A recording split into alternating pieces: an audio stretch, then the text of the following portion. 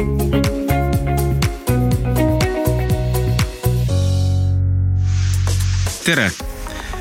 Täna räägime LHV podcastist müügist ja eriti just finantsteenuste müügiga seonduvast. Meil on stuudios müügiesindusettevõtte Lindomare asutaja Lauri Paever ja LHV müügi- ja kanalite juht Monika Maaring. No kui Eestis öelda müügimees, siis kindlasti kangastub paljudele esimese asjana LHV pensionifonde ja pangateenuseid müüv noormees mõnes kaubanduskeskuses. Just sellise müügitööga tegelikult Lauri ettevõte tegelebki. Ja Monika ülesandeks LHVs on koordineerida müügimeeskonda ja ka kanaleid, mille kaudu siis klientide ja tulevaste klientidega suheldakse. Podcastis me kindlasti selgitame, miks on ikkagi hea mõte kaubanduskeskuses inimestele finantsteenuseid pakkuda, aga arutame ka laiemalt selle üle, kuidas Eestis üldse tulemuslikult müüa. Lauri, võib-olla alustakski sinust. Sa oled ise ka varem LHVs töötanud ja nüüd aastaid siis finantsteenuste müügiteemaga tegelenud. Äkki sa räägiksid alguses selle loo ära, et kuidas üldse sündis see otsus pensionifonde hakata kaubanduskeskuses pakkuma? Ja tere ka minu poolt, et kõik ausalt ära rääkida, siis tegelikult peame alustama sellest, et see kõik sai alguse ühest niisugusest omapärasest, ma tahaks öelda suurepärasest saatest, kus Armin Karu otsis endale mantlipärijat ja mul oli au selles saates kaasa lüüa ja üheskoos teistega siis erinevaid etteantud ülesandeid täita. Ning kui ma eksi, kas oli teine või kolmas ülesanne, kus siis hommikul visati meid selles suhtes tundmatusse vette, öelda, et nii, meil on siin LHV pensionifondid ja nüüd tuld krabage nii palju kliente kokku 2 ööpäevaga, kui vähegi saate. Ja sealt tegelikult see mõte idanema hakkas, et mitte isegi mõte, aga kõigepealt tekkis mõte ja siis me kohe realiseerisime selle, et Kristiine keskus oli see koht, kuhu me läksime ja oma ristsed kätte saime. Ja kuivõrd tegemist oli võrdlemisi eduka siis retkega sinna Kristiine keskusesse, siis sealt see tegelikult mõte pähe jäi. Ja peale seda, kui saade oli lõppenud, mina olin oma häbiväärse teise koha saanud kätte ja mõtlesin, et mida nüüd eluga pihta hakata, siis tegelikult esimene mõte oligi, et aga äkki katsuks neid samu mõtteid ja tegevusi siis kuidagi päris elus ka rakendada, mis me seal saates ette võtsime. Ja kuidagi läks niimoodi, et LHV oli esimene, kelle poole me pöördusime oma mõttega. Ja sealt see niimoodi alguse saigi. No selle ajaga võrreldes LHV pensionifondide nii mahud kui ka klientide arv on väga palju kasvanud. Kuidas sa ise hindaksid, kui edukas see müük on olnud? Ma tahaks öelda, et üle keskmise edukas, et ma ei ole kunagi seda numbrit niimoodi proovinud kokku lüüa, aga ma puusalt tulistades ütleks, et aastatega on läbi meie julgelt üle 100 000 kliendi küll tulnud LHV pensionifondidesse. Tõsi, mõned inimesed 2, mõned võib-olla isegi 3 korda juba, aga jah, et ütleme see number võis kuskil seal ikkagi 6-kohaline olla, et kui niipidi võtta, siis ma arvan, et see on suhteliselt suur tükk, mida liigutada, et ma arvan, et sellega võib rahule jääda, jah. Monika, lisaks pensionifondidele siis LHV Pank ju kasutab samamoodi müügiesindajaid pangateenuste müümisel. Kuidas see panga poolt paistab? Miks müügimeeste abi on vaja kasutada? See on olnud tere minu poolt. See on olnud panga poolt täiesti teadlik valik, et meil on ainult 2 kontorit Tallinnas ja Tartus. Ja selleks, et olla kliendile veelgi lähemal, siis see oli väga loogiline jätk sellele, et kui Lindomare müügiesindajad pakkusid pensionifonde ja varahaldust kaubanduskeskustes, et miks nad ei võiks ühtlasi rääkida ka LHV panga toodetest, teenustest ja tuua meile kliente. Et kliendi vaatest on see kõik üks LHV ja kui rääkida, kui Lauri ütles, et palju on läbi nende müügiesindajate tulnud kliente, siis tegelikult võib-olla ägedam number on veel see, et paljusid nad on puusalt tulistades üldse kõnetanud, siis mina pakun omalt poolt, et nad on ringi mitu korda Eestile peale teinud, et kus sa saad veel Eestile nagu kliendile nii lähedal olla, et väga keeruline on nii-öelda hommikul tõusta ja otsast alata ja minna, et just see kliendile lähedal olek on oluline.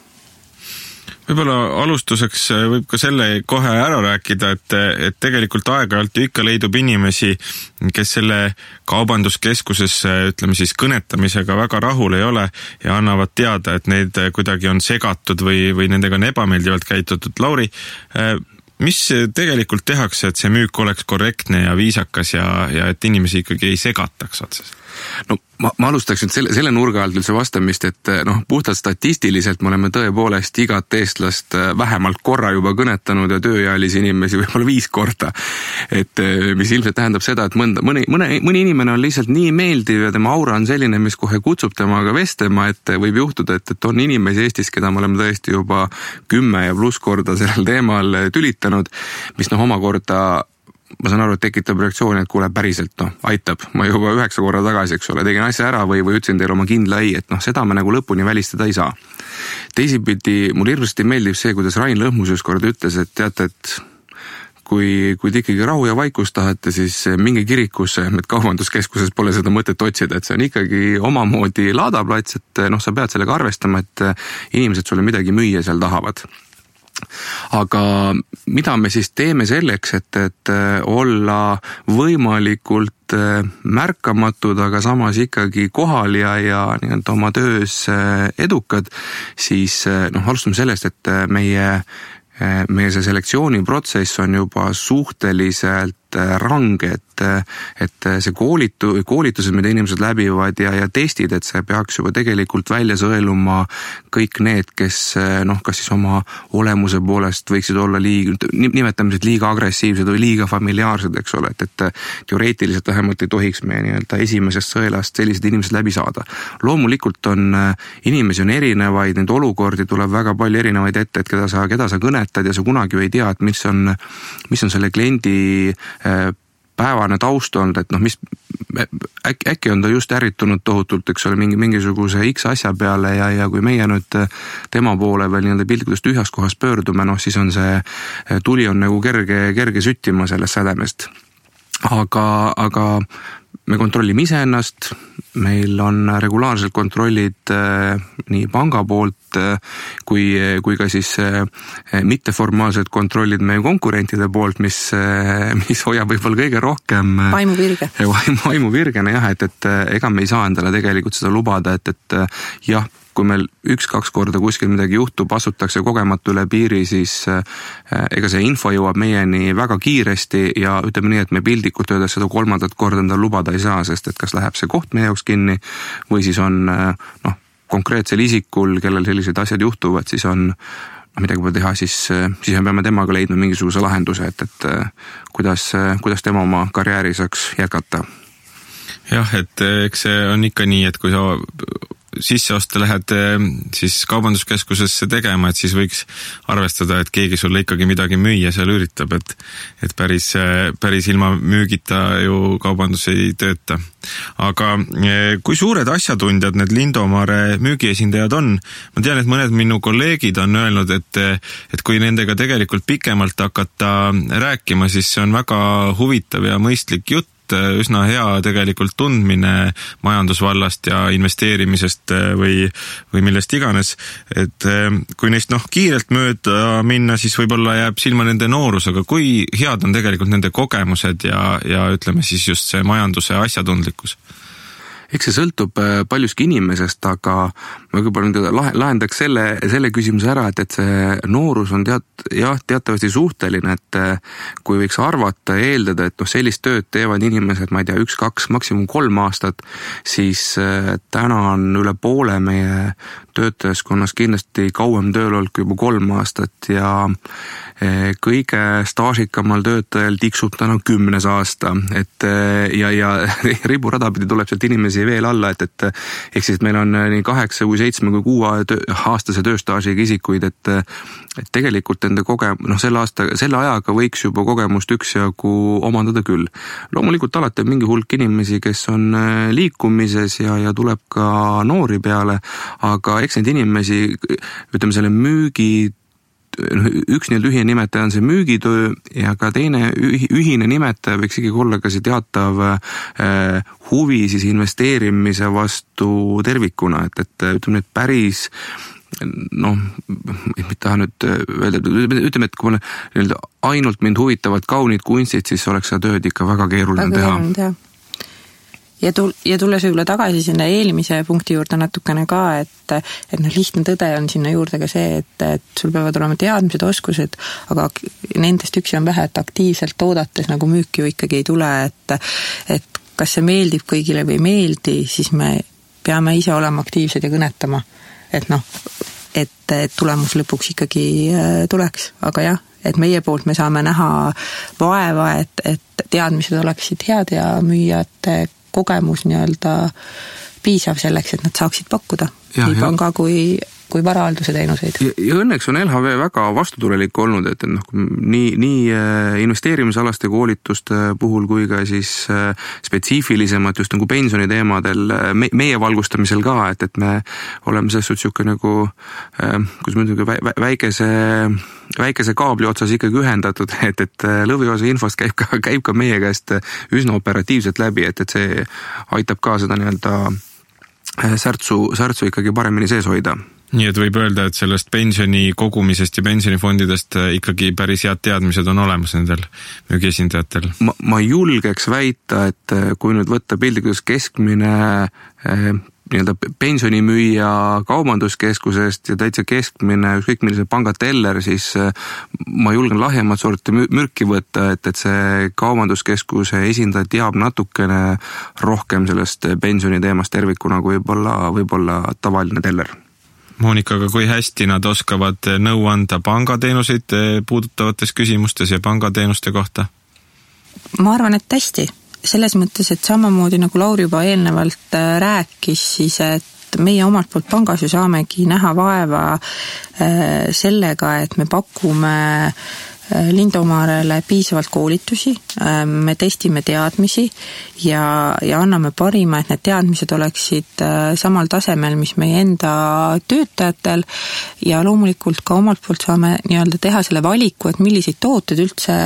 kaubanduskeskuses pakkuda, et selge, et me ei pakugi seal investeerimisteenuseid, vaid me räägime seal konto avamisest ja pangakaartidest, mis on selline igapäeva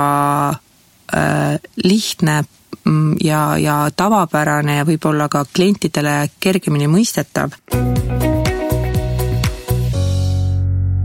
Räägime nüüd natukene müügist laiemalt. Kui lihtne või raske tegelikult üldse finantsteenuseid müüa on? Monika, kas finantsteenused millegi poolest erinevad teistest teenustest? Toodetest teenused, muidugi. Finantsteenused ei ole leib või sai või sinu esmavajadus, et ma ei tea ühtegi inimest, kes ärkaks hommikul üles ja mõtleks, et oi jess, ma nüüd lähen teen selle pangakaardi endale täna küll ära. Et see ongi see, et see on suur töö ja selgitamine eelnevalt, et inimene üldse mõistaks ja saaks sellest vajadusest aru ja miks ta peaks üleüldse midagi tegema või ühest pangast teise tulema, liietigi täisealistel enamus eestimaalastel on ju ühes või teises pangas konto olemas ja pangakaart tehtud, et mis on see, mis teda nagu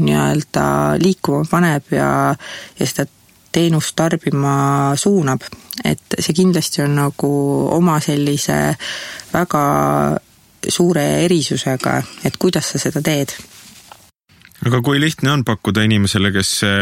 mingi kindla panga klient ei ole, just siis tema on mingi teise panga, kodupanga klient, kui lihtne on talle üldse pakkuda midagi uut? Lihtne on pakkuda selles mõttes, et nagu see ei ole ju keeruline, et pakkuda. Lihtsalt keeruline on talle selgeks teha või leida see miski, mis paneks teda liikuma. Ja klientide ootused on ka osad on hästi välja kujunenud, mida nad nagu soovivad saada ja ega siis Eesti panganduses tervikuna ei ole ju pilt vilets, et meil on ju ka meie konkurentidel toredaid tooteid ja teenuseid, et sa pead ikkagi suutma oma LHV tooteid, teenuseid pakkuda selliselt, mis tekitaks tunde, et just seda on see, mida mul hetkel vaja on. Ma lisaks veel nii palju, et ega see ostumomendi tabamine on võib-olla kõige keerulisem, et nagu Monika ütles, et inimesele pakkuda on lihtne, aga reeglil on inimesed väga konservatiivsed oma pangateenuste siis vahetamisel või üldse panga vahetamisel, et ja hästi leplikud, ma ütleks. Ja väga, nad on isegi, ma ütleks, kui sa nagu alandlikud, et pank võib ikka väga palju pildikudes seda kruve kinni pitsitada enne, kui inimene liigutama hakkab, et ja siis ongi see, et kui sul õnnestub see hetk ära tabada, kus ta on mingi liiks põhjusel oma tänase kodupangaga rahulolematu, siis tegelikult see otsus panga muutmiseks tuleb väga kiirelt ja kergelt. Aga küsimus ongi selles, et kas sul õnnestub tabada see moment, kus teda nii-öelda pank on teda millegagi parasjagu pahandanud või mingi asi on olnud, mis talle ei meeldi, et see on see, mis paneb liikuma. Ja teine asi on siis lihtne vajadus, et kui oma pangast laenu ei saa, siis ma lähen küsin ju turu peal teised pangad käin ka läbi, et ilmselt jah, pangateenuste puhul inimesed on märksa konservatiivsemad kui näiteks uue leiva või saiatoote proovimisel. Aga mis teie kogemus ütleb, kui suur selline huvi on üldse peatuda ja arutada nende finantsteenuste või finantsteenuste pakkujate üle, et ma olen ise küll näinud, et lähed sisseoste tegema, siis müügiesindaja räägib mingi inimesega ja teed oma tiiru poes, tuled tagasi, vaatad ikka räägib sama inimesega, et mõnega ikkagi õnnestub päris pikalt juttu puhuda seal. No eks see meie geograafiline asukoht ja see teatav pimedus ja külmus ikkagi jätab meile kõigile oma jälje, et ega Eestis inimest niisama seisma saada on võrdlemisi keeruline, et eriti kui on kaugelt näha, millest sa teoreetiliselt võiksid temaga tahta rääkida. Aga õnneks on inimesed seespoolt ikkagi päris soojad, et kui sa juba korra ta seisma saad, siis kui ta ikkagi on valmis sinuga vestlema, siis tegelikult need vestlused lähevadki teinekord pikaks ja kaunikesti sisukaks, et millel on nagu ainult hea meel, et tegelikult inimesi huvitab temaatika tervikuna, aga esmane valmisolek, et on ikkagi see, kuule ma parem ei räägiks, las teine kord tead, ega ma ise käitun samamoodi, et ega see on niisugune üsna loomulik, et ei taha nagu võõraga ju kohe niimoodi rääkima hakata. Ja võib-olla natuke ikkagi niisugune intiimne teema ka, et raha ja finantsid, et see on selline kuidagi nagu tabu teema kipub olema meil. Ja eks see võib-olla nagu üldise majandustsükliga ka veits on nagu korrelatsioonis, et see huvi on suurem näiteks meie investeerimiskooli ja finantsteemade suhtes siis, kui majandusel läheb tervikuna hästi ja sul on lihtsam kõnetada ja rääkida nagu rahatarkusest, investeerimisest ja pangatoodetest siis, kui üldine foon on nagu hea, aga siis, kui keskkond nagu nii palju ei toeta, siis on seda palju-palju keerulisem nagu teha. Sellega, mis ei tahtsin öelda, et mõneti on nagu huvitav seis oli eelmise kriisi järgselt, et väga palju oli inimesi, kes tahtsid tulla ennast ventileerima meie peale, et see on ikkagi see panga esindaja, siis inimene ei tahtnud mitte kiruda, et tal pank ei meeldi midagi, vaid see kuidagi oma üldist raskust ja seda, mis ta hingel on tahtis nagu ära kurta, sest sa oled ikkagi nagu panga esindaja, et kuula siis ära ja äkki sul on ikkagi midagi nagu lohutavat ka öelda või siis lihtsalt kuula ära ütle midagi. Jah, Monika, seda sa juba ütlesid, et me tegelikult teame, et 2/3 inimesi on oma pangaga väga rahul ja nad isegi ei mõtle selle peale, et võiks mõne teise panga kliendiks hakata. Aga me oleme nüüd rääkinud siin nendest müügiesindajatest. Mis kanalid veel võiksid üldse sellised mõjuvad olla, mis jõuavad nagu inimesele kohale ja annavad talle selle märguande, et võiks vaadata finantsteenuste turul nagu ringi, et mida veel pakutakse? Pangateenuste müügist rääkides, ega siis kõik kanalid peavad olema rauad tules nii-öelda, aga sa pead lihtsalt mõtlema, et kellele, millises kanalis sa nagu sõnumit edastad. Et ma arvan, et väga hea näide on võib-olla meie mobiiliäpp, mille kaudu saab kliendiks tulla tõesti 3 minutiga, kui me oleme ära testinud, et see on, mis kindlasti nooremale generatsioonile meeldib ja seal nagu ei ole nagu vanusepiirangut, et see tulebki igas kanalis seda lihtsust, kergust ja arusaadavust klientidele nagu selgitada. Ehk et ja digikanalite mõttes see tähtsus ja olulisus kasvab veel ja veel, et see trend ei ole kuidagi nagu teistsugune, et ma arvan, et seda sama juttu kinnitavad absoluutselt kõikide pankade esindajad, et mida ka meie konkurentide tegevus, kuidas kontorid suletakse ja kuidas keskendutakse pigem nagu digikanalile, mis nagu kõik toetab seda sama suunda, mis meil on juba tegelikult pikalt olnud. Mis sa telefonimüügist arvad, et väga sageli tuleb ju telefonikõnesid, kus pakutakse, ma ei tea, riietest kuni toidulisanditeni? Mina arvan telefonimüügist väga hästi, aga selles mõttes, et see ongi konkreetselt kanalina või tegevusena, et see peab olema õigel ajal õiges kohas, siis see on nagu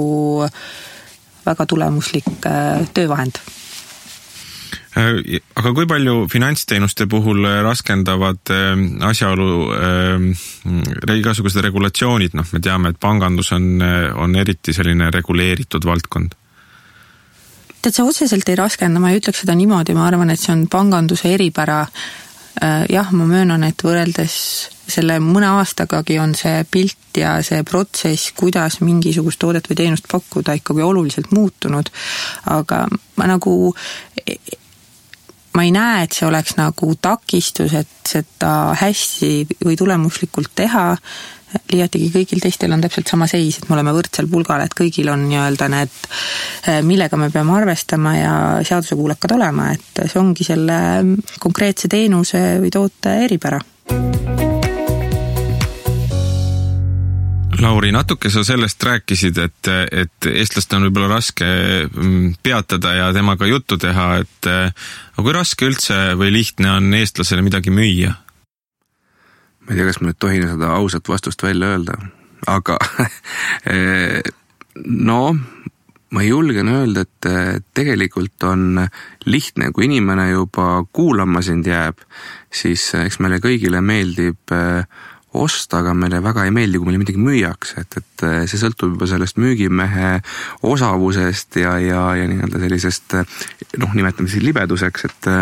kuidas tal see asi välja mängida õnnestub, aga ma pigem arvan, et eestlane on tegelikult valmis ostma suhteliselt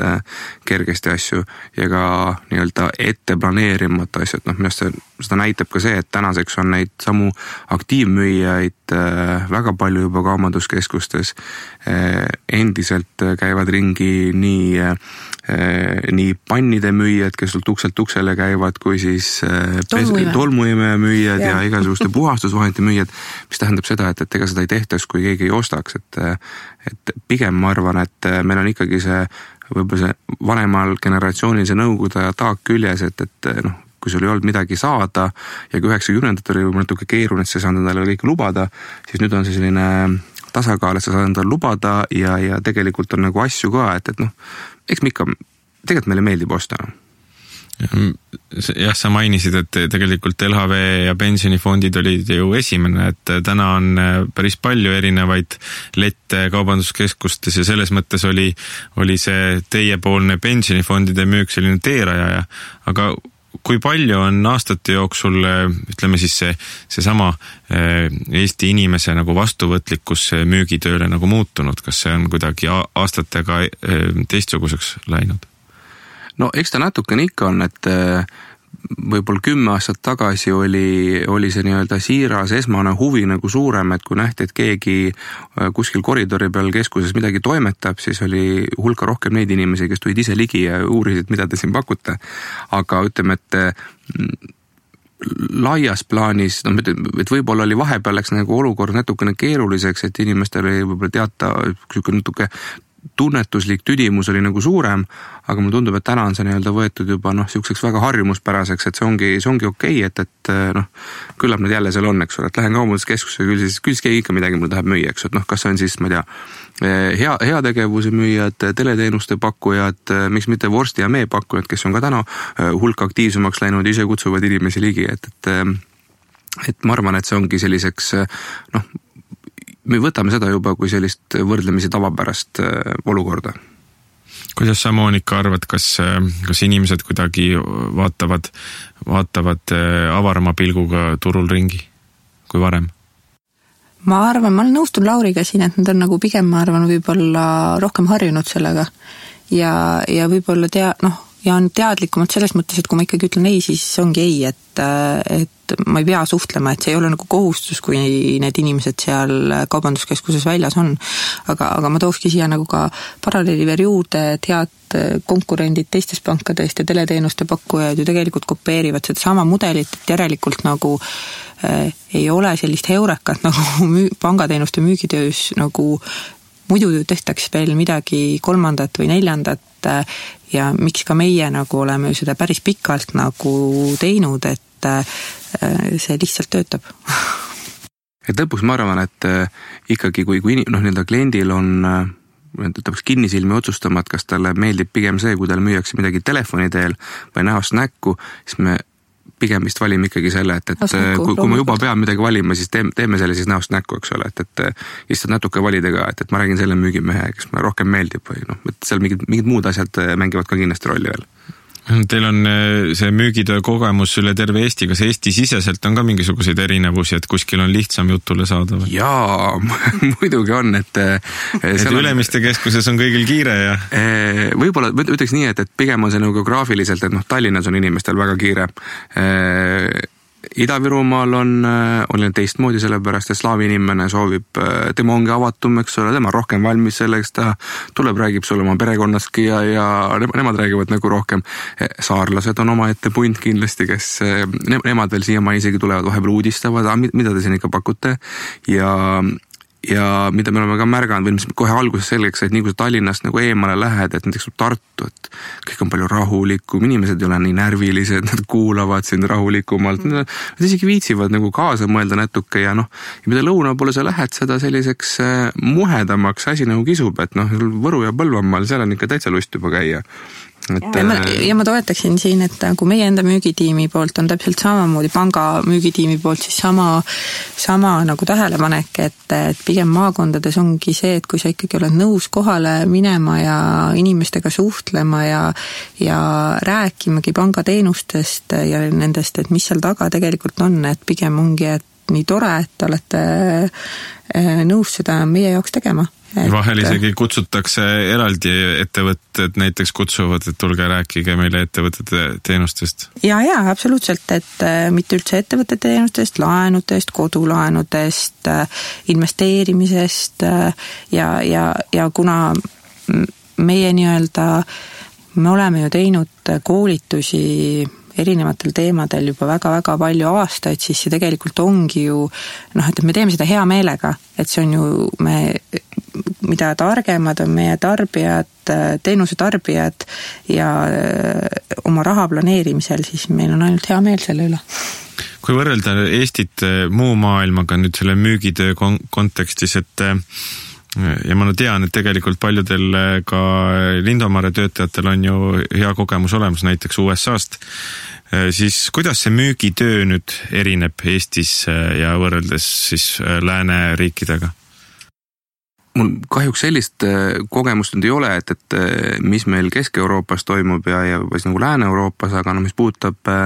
USAs ja Kanadas raamatute müümist, et eks seal on ka piirkonnad on väga erinevad, et lõuna pool on see nii-öelda ühe dünaamikaga ja põhja pool natukene rahulikum, aga midagi ei ole teha, et see, ma ei taha üldistada, aga ütleme see ameeriklane, siis ta on selle rohkem vastuvõtlik, eks ole, aga seal on ka palju rohkem äärmusi, et nad, see on iga-aastane olukord, kus keegi raamatumüüjatest seisab kellegi püssitoru ees ja peab selge eest taganema, et kahjuks õnneks see ongi tavapärane, või sulle kutsutakse politsei, eks ole, et koputasin kellegi uksele ja tahaks raamatuid müüa ja siis järgmine hetk on mul olema pikali väänatud ja käed selja taga, et Eestis meil nii ekstreemseid näiteid ei ole olnud, et meil on neil see amplituut on nagu väiksem, et aga teisipidi ka ei ole ka väga palju neid inimesi, kes meid koju kutsuvad. Kuigi meil on ka seda juhtunud, et oled kaubanduskeskuses inimestega juttu teinud ja siis pärast kutsub pere sind enda juurde veel külla, et neid on küll tõsi olnud vist 2 või 3 juhtumit, aga ikkagi on nagu ette tulnud. Tõsi, mitte Tallinnas. Aga ikkagi see müügitöö pool, et sellest on tegelikult palju räägitud ju, et edukad Lääne, eriti Ameerika ettevõtted, et seal on ikkagi see müük nagu kesksel kohal kogu ettevõtluses ja Eestist, siinsest regioonist räägitakse pigem, et seda poolt tuleb nagu arendada, et kuidas sa seda näed? Ma selles suhtes, selle nurga alt ma olen kahtlemata nõus, et me oleme nii väike, ütleme, et terve see meie regioon on maailmastaabis ikkagi väga väike, et lihtsalt teha midagi väga ägedat ja siis loota, et kõik leiavad selle ise üles või see läheb soovituse pealt hakkab müüma, see tavaliselt ei juhtu. Kindlasti võib mingisugune here laks olla ja kellegi õnnestuda, aga reegel on ikkagi see, et sul peab olema vähemalt keskpärane toode, aga sul peavad olema nagu väga hea müügiorganisatsioon, et selleks, et see asi ikkagi tarbijani kohale viia. Et nii ta nagu paraku on, et see, aga ma arvan, et me astume nagu iga aasta üha jõulisemalt neid samme sinna poole, et saadakse rohkem aru sellest, et müük on ikkagi organisatsiooni jaoks nagu väga keskne tegevus, et kui sul sisuliselt müügimehi ei ole, müük ei toimu, siis ega seda äri ka ei kippu olema. Ma arvan lihtsalt, et meil ei ole nii pikka ajalugu veel aktiivse müügiga ja me liigume tegelikult samas suunas, aga jah, poolel teel. Kas häid müügiinimesi on Eestis piisavalt, Moonika, mis sa arvad? Kindlasti on häid müügiinimesi, aga kas piisavalt alati võiks rohkem olla? Ma julgeks öelda, et neid tegelikult on vähe. Ei, ma ütlengi, et neid võiks alati rohkem olla. Et seda, kui palju, me näeme ka seda, et kui palju kaubanduskeskuses meie müükarite ligi tullakse ja kutsutakse, et kuule, tule aita meil ka, eks ole, et meil siin kontoris on ka 5 aktiivset müügimees, kes hästi aktiivselt ootavad, täpselt, kes aktiivselt ootavad, et see klient tuleks. Et see on, ma ei saa öelda, see on igapäevane, aga seda juhtub ikka väga-väga sageli. Et siis ma mõningate inimestega ise ühendust võtnud ja ka huvi pärast kohtunud, et mis see nagu seis on, aga meil jääbki just sellest proaktiivsusest puudu, et me oleme väga head teenindajad, et nagu klient meie poole pöördub, siis me kriminaalkrabina laitame teda ka seda, et me kuidagi see klienti ise prooviks enda juurde meelitada või kutsuda, see jääb meil nagu kindlasti vajaka, aga ütleme selliste aktiivmüügi inimestega, et ega pink on lühike, aga see vist ei ole nagu kellegile üheski valdkonnas täna Eestis uudis, et üllatus, et aga saab öelda, et seal on nagu väga häid, vaata. Et väga häid inimesi on, aga nendeks rohkem olla, et alati on keerusam leida, et ega kui me alustasime 12 aastat tagasi, siis oli üksjagu lihtsam. Aga eks seal demograafiline olukord on ka teinud oma töö, et neid inimesi, kes täna on 20–25 aastased, ongi umbes 2 korda vähem kui neid, kes on nii aastakäikude mõttes, kui neid, kes on circa 35-sed, eks ole. Et seal valikut ongi sul poole vähem inimesi, kelle vahel valida. Ja sul peab olema see sisemine tahtmine ja arusaamine, mida sa tegema lähed, et ongi see, et sa ei lähe aktiivselt ootama, vaid sa lähedki aktiivselt müüma. Et sellest kõigest see nagu tegelikult alguse saab, et kui sul see tahtmine on olemas, siis nagu kõik muu on tehtav. Ilmselt see vanus ei mängi siin ka nii suurt rolli. Ma ise mõtlen, et või olen lausa frustreerunud vahel, kui astud mõnda kauplusesse sisse ja siis isegi tegelikult tahaks osta midagi, aga müüja proovib sind isegi mitte nagu märgata. Jah, mitte nagu oodata, vaid isegi natukene nagu ignoreerib ja isegi kui küsida midagi, siis lõpuks ta ikkagi sulle midagi ei müü. Et mis siin teha annaks, et tegelikult Eestis see tase võib-olla ettevõtetes paraneks või kas siis tuleks kõvasti koolitada või otsida ikkagi neid müügitalente nagu kuidagi laiemalt või mis sa arvad, Lauri? Sa küsisid tegelikult nagu selle ikka see $1 miljoni küsimuse praegu, et kuidas seda parandada, et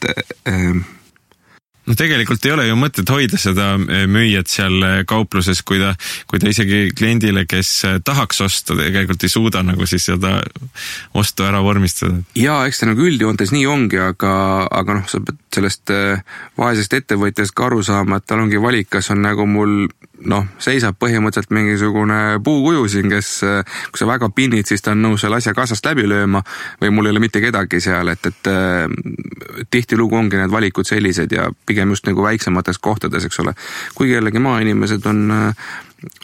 sõna maainimene juba kõlab nii halvasti, aga ütleme, et siis väiksemas kohas elavad inimesed võib-olla võtavad oma tööd ka natukene rohkem südamega, et kui me räägime näiteks Tallinnast ja selle lähiümbrusest, siis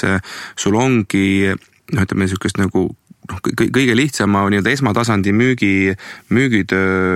tegevatel inimestel on valikuid ikka väga palju, mida teha, ma ei tea, kuni selleni, et sa võid ka kuller olla, eks ole, et neid valikuid ongi lihtsalt väga palju ja inimesed on harjunud sellega, et kui mulle siin ei meeldi, et ma astun välja, ma lähen 2 ust edasi ja proovin seal siis. Et selline, võib-olla meil läheb natuke liiga hästi lihtsalt ma ütlen ka, et see on natuke võib-olla selle üldise keskkonnaga jällegi seotud, et kui meil läheb hästi, et siis ise ju mingi teenuse tarbijana tihtipeal kõigil meil on see kogemus, et tekib tunne, et kui sa soovidki midagi, näed vaeva selleks, et midagi nagu osta, et siis, et vabandust, et üldse tülid siin. Et see tegelikult see on nagu nii kurv nagu suhtumine, aga ma arvangi, et see on kasvamise teema, et mida me peame nagu lihtsalt natuke veel arenema. Jah, ja ma arvan, et see ei olegi selline nii-öelda võluvitse seal ei ole, et mida sa saad nagu välises keskkonnas teha, et ega see motivatsioon või tahe, et ma oma tööd tahan teha, peab inimesest seest tulema. Et ma pigem tõmbaks nagu korrelatsiooni sellega, et inimeste üldine selline ütleme siis ärevus ja võib-olla rahulolematus, et need käivad nagu käsikäes, et kuidagi väga palju inimesi on täna meil ühiskonnas, kes regulaarselt ka siis rahusteid tarvitavad või antidepressant, et ma arvan, et see annab ka nagu pildi sellest, et inimesed ongi kuidagi nagu mingi liiks põhjusel rahulolematud, et nad ei suuda iseenda sees seda sisemist komforti leida ja kui sa piltlikult oled pidevalt teelahkmel, et ma ei tea, mida ma teha tahan, siis on raske ka sellest, ükskõik mis tööd sa teed, on sellest raske nagu rõõmu tunda. Ja ongi, et kui sul on asjad nagu tasakaalust väljas, siis see mõjutab otseselt sinu muud asjad, nii-öelda isiklik elu, vaba aeg on tasakaalust väljas, siis see mõjutab otseselt sinu tööd ja siis sul ongi väga raske seda hästi teha. Ja see on nagu veitsa surnud ring, et siis sa ei ole rahul sellega, mis sa teed ja ei tule hästi välja ka veel ja see nagu seda rahulolematust veel suurendab. Sa ootki nagu sellises kerges nõjaringis. Aga ma tahtsin korra natukene teemat nende eemal juhtida, et mida me oleme avastanud, et meile näiteks tulevad müügimehed tagasi, et nad on kuidagi tavapärane on see, et ma tahaks nagu see unistus, et ma lähen kuskile suurde kontorisse laua taha istuma, teen seal pildikult tähtsaid asju, eks ole, siis neid on üllatavalt palju, kes tulevad 1-2 pärast ära ja ütlevad, okei, et ma saan, et see müügitöö on nagu ta on, aga ma olen ikkagi oma hea peremees ja ma saan ise palju rohkem otsustada kui see, et ma olen kellast kellani kuskil tõstan telefoni ja klõbistan arvuti taga. Et võib-olla meil on niisugune natukene sellist sotsiaalset rolli ka täita, et nendele inimestele, kellele meeldib rohkem enda elu peremees olla, on selline aktiivmüügi võimalus väga heaks sissetulekukohaks. Et lähen rändan, tahan tegelen iseendaga ja vahepeal tulen teen tööd ka, et